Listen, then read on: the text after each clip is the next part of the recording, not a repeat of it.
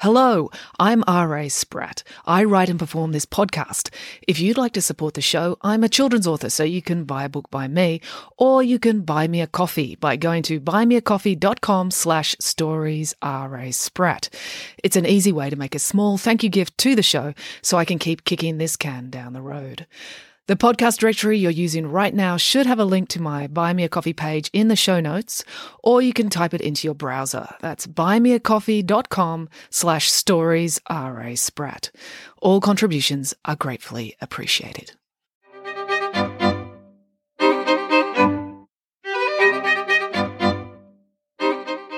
Hello and welcome to Bedtime Stories with me, R.A. Spratt.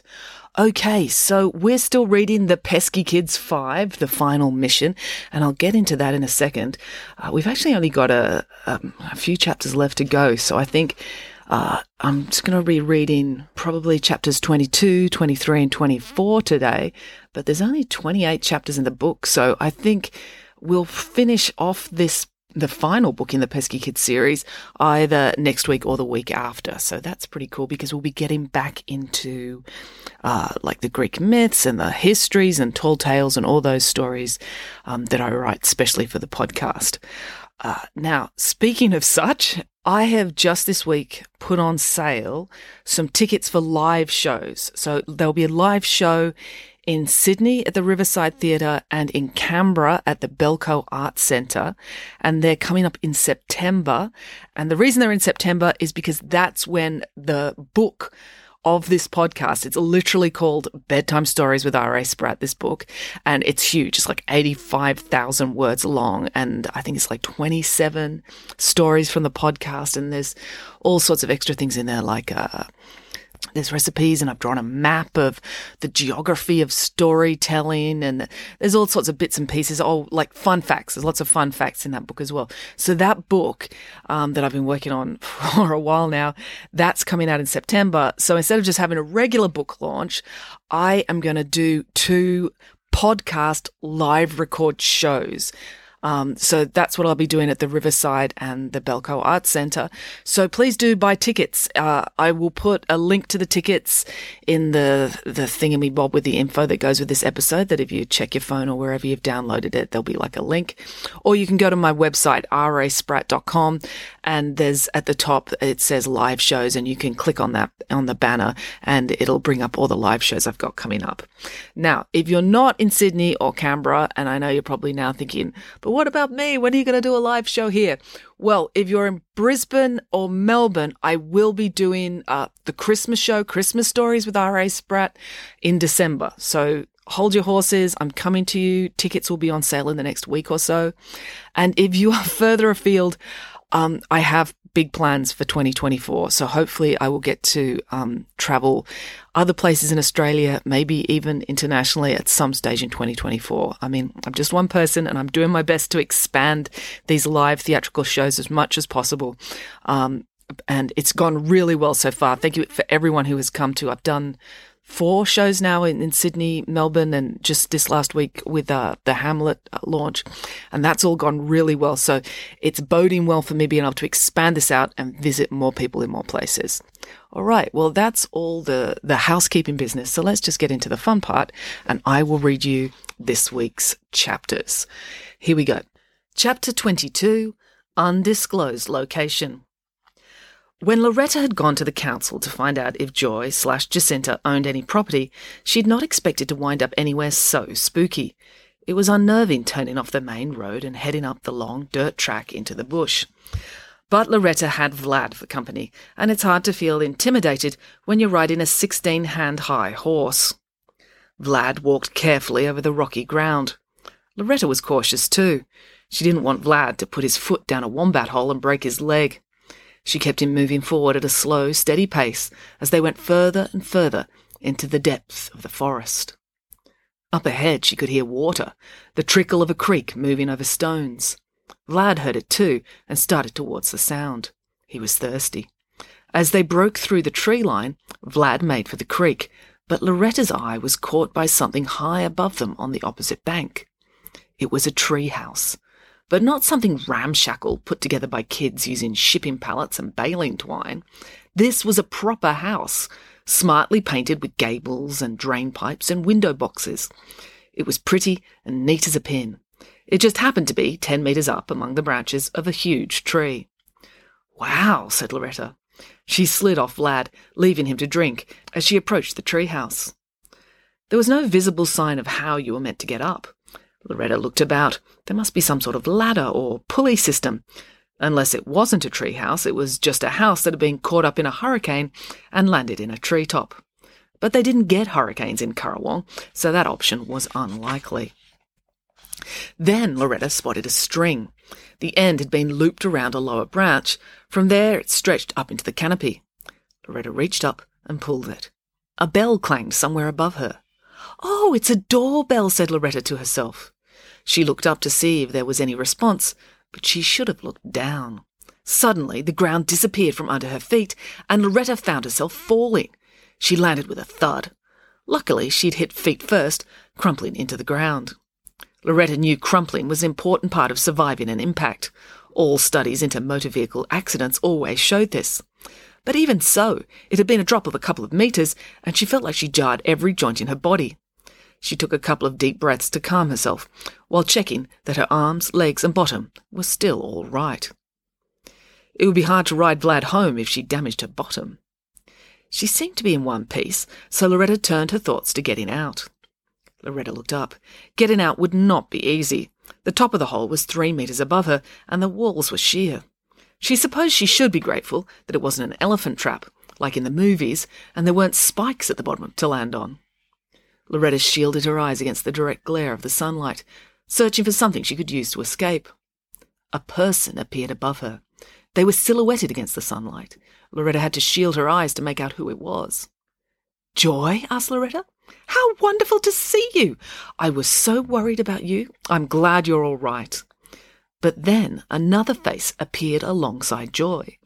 This face was even more surprising. "Ingrid!" exclaimed Loretta. "What are you doing here in the middle of the forest? And why are you with Joy?"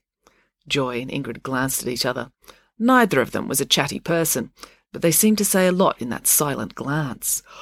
"Oh," said Loretta. Dominoes were starting to fall in her brain. "That's the reason you couldn't marry Mr. Peski. You said you loved another. It's Joy, isn't it? Oh, how wonderful. Currawong needs more diversity. Obviously, we already do have a lot of diversity. We've got ethnic diversity and an abundance of mental health diversity. But orientation diversity, that's so exciting. Oh, now we can have a Mardi Gras." "We could just leave her in the hole," said Joy. "I know," said Ingrid, "but we can't. It would be wrong." Ingrid fetched a rope ladder and lowered it into the hole. Half an hour later, they were all sitting up in the treehouse, sharing a cup of tea. Well, that's the end of Chapter 22, so let's keep reading. Chapter 23, Democracy. It was day 5 of the potato celebrations. A polling booth had been set up in the CWA rooms. From 4 to 7 p.m, the residents of Currawong could come in and place their vote for the Potato Princess. Voting wasn't compulsory, but there was still an incredibly high voter turnout because they were essentially bribed. Everyone who voted got tea and scones. And who can resist free, jam-covered, cream-laden scones? Not the residents of Currawong, that's for sure. A huge queue snaked out of the building and down to the end of the block. Finn and Joe were waiting in line, and Neil had come along with them. "Why are we even here?" asked Finn. "April and Loretta are the ones actually in the pageant, and neither of them has bothered coming." "April said it was stupid," said Joe. "Don't know where she is." "The pound," said Neil. "What?" asked Finn. "It's Friday," said Neil. "She goes to the pound every Friday to talk to the dogs." "She does?" said Finn. "How do you know that?" asked Joe. Neil blushed. "Have you been following her?" asked Finn. Neil shrugged, which was equivalent to a weeping confession for a boy like him. "Stalking is illegal," said Tom. He was standing behind them in the line and had been listening in. "Eavesdropping is rude," Finn countered. "I can't help who I listen in on," said Tom. "I'm vision impaired. I've got to listen to everything. And trust me, there are plenty of conversations I'd like to turn off." Neil looked like he was about to die of embarrassment, so Finn took pity on his friend and changed the subject. Where's Loretta then? She usually loves stuff like this. Joe shrugged. He and Neil were really equals in the terrible conversationalist department. Said she had a lead. What sort of lead? Asked Finn. A dog lead? A lead for her horse? In police investigations, a lead is a piece of information that may help solve a crime, said Tom. No one's committed a crime, said Joe. Loretta does sail pretty close to the wind, said Finn. If she didn't have her lawyer on speed dial to check the technicalities for her, I wouldn't be so sure of that. Let me go! Take your hands off me! A ruckus had broken out at the start of the line. The boys peered around the crowd to see what was going on. Is that April? Asked Joe. Starting a fight at the CWA is the type of thing she would do. No, said Tom. He wasn't craning his neck to look. He was tilting his head to listen. That's Daisy Odensdotter's voice. Sure enough, 2 seconds later, Constable Pike was dragging Daisy away from the polling station. This is police brutality, yelled Daisy. I'm telling my mum about this. You can't intimidate the elderly, said Constable Pike calmly. He had a firm grasp of Daisy's elbow, but he was trying very hard to behave with the utmost propriety because there were so many witnesses. I didn't intimidate the old duck, said Daisy. I was just holding her scone for her. You snatched her scone and said you wouldn't give it back unless she changed her vote to one for you, accused Constable Pike.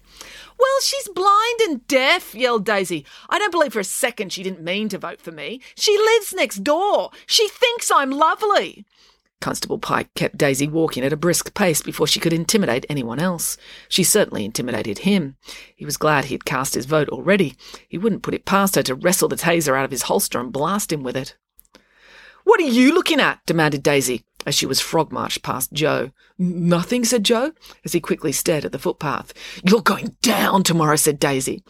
She really could be incredibly menacing for a 15-year-old. You can't threaten people while you're being arrested for intimidating people, said Constable Pike.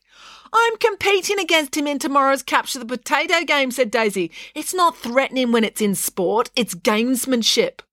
Well, you can explain all that in your official statement, said Constable Pike, as he led her off to the station. Once Daisy was out of earshot, Finn turned to Joe and asked, So who are you voting for? Huh? Said Joe. April or Loretta? Asked Finn. Joe hadn't thought that far ahead. He was only there because of the free scones.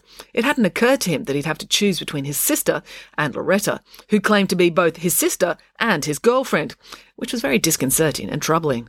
Democracy could be so complicated. Well, that's the end of chapter 23, but let's keep going.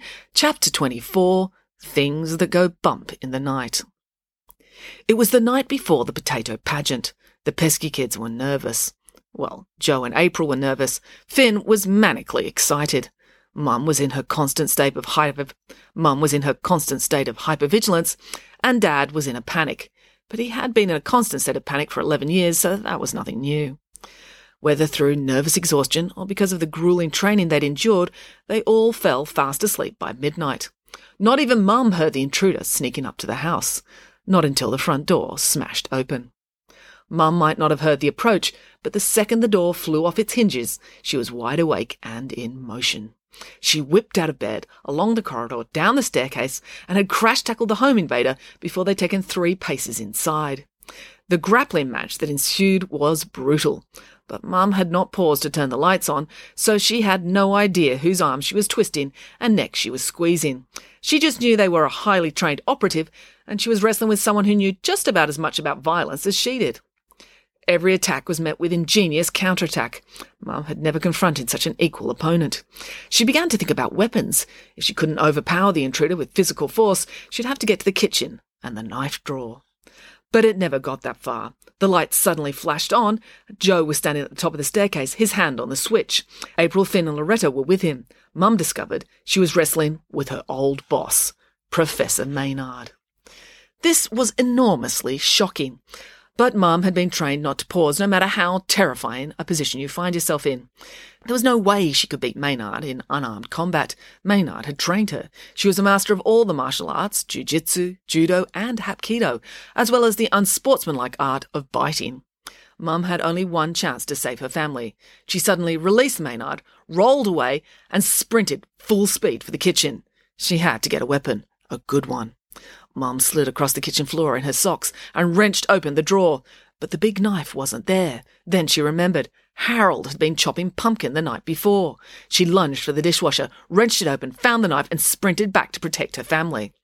But when she got back to the hallway, she discovered there was no need for protection.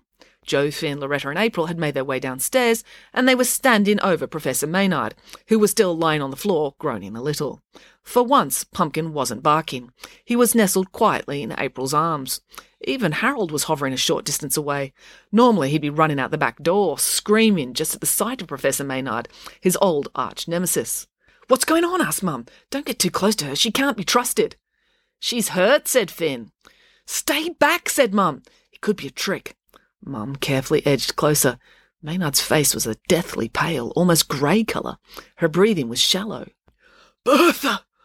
Oh, thank goodness you're still all right." Maynard struggled to get the words out between laboured breaths.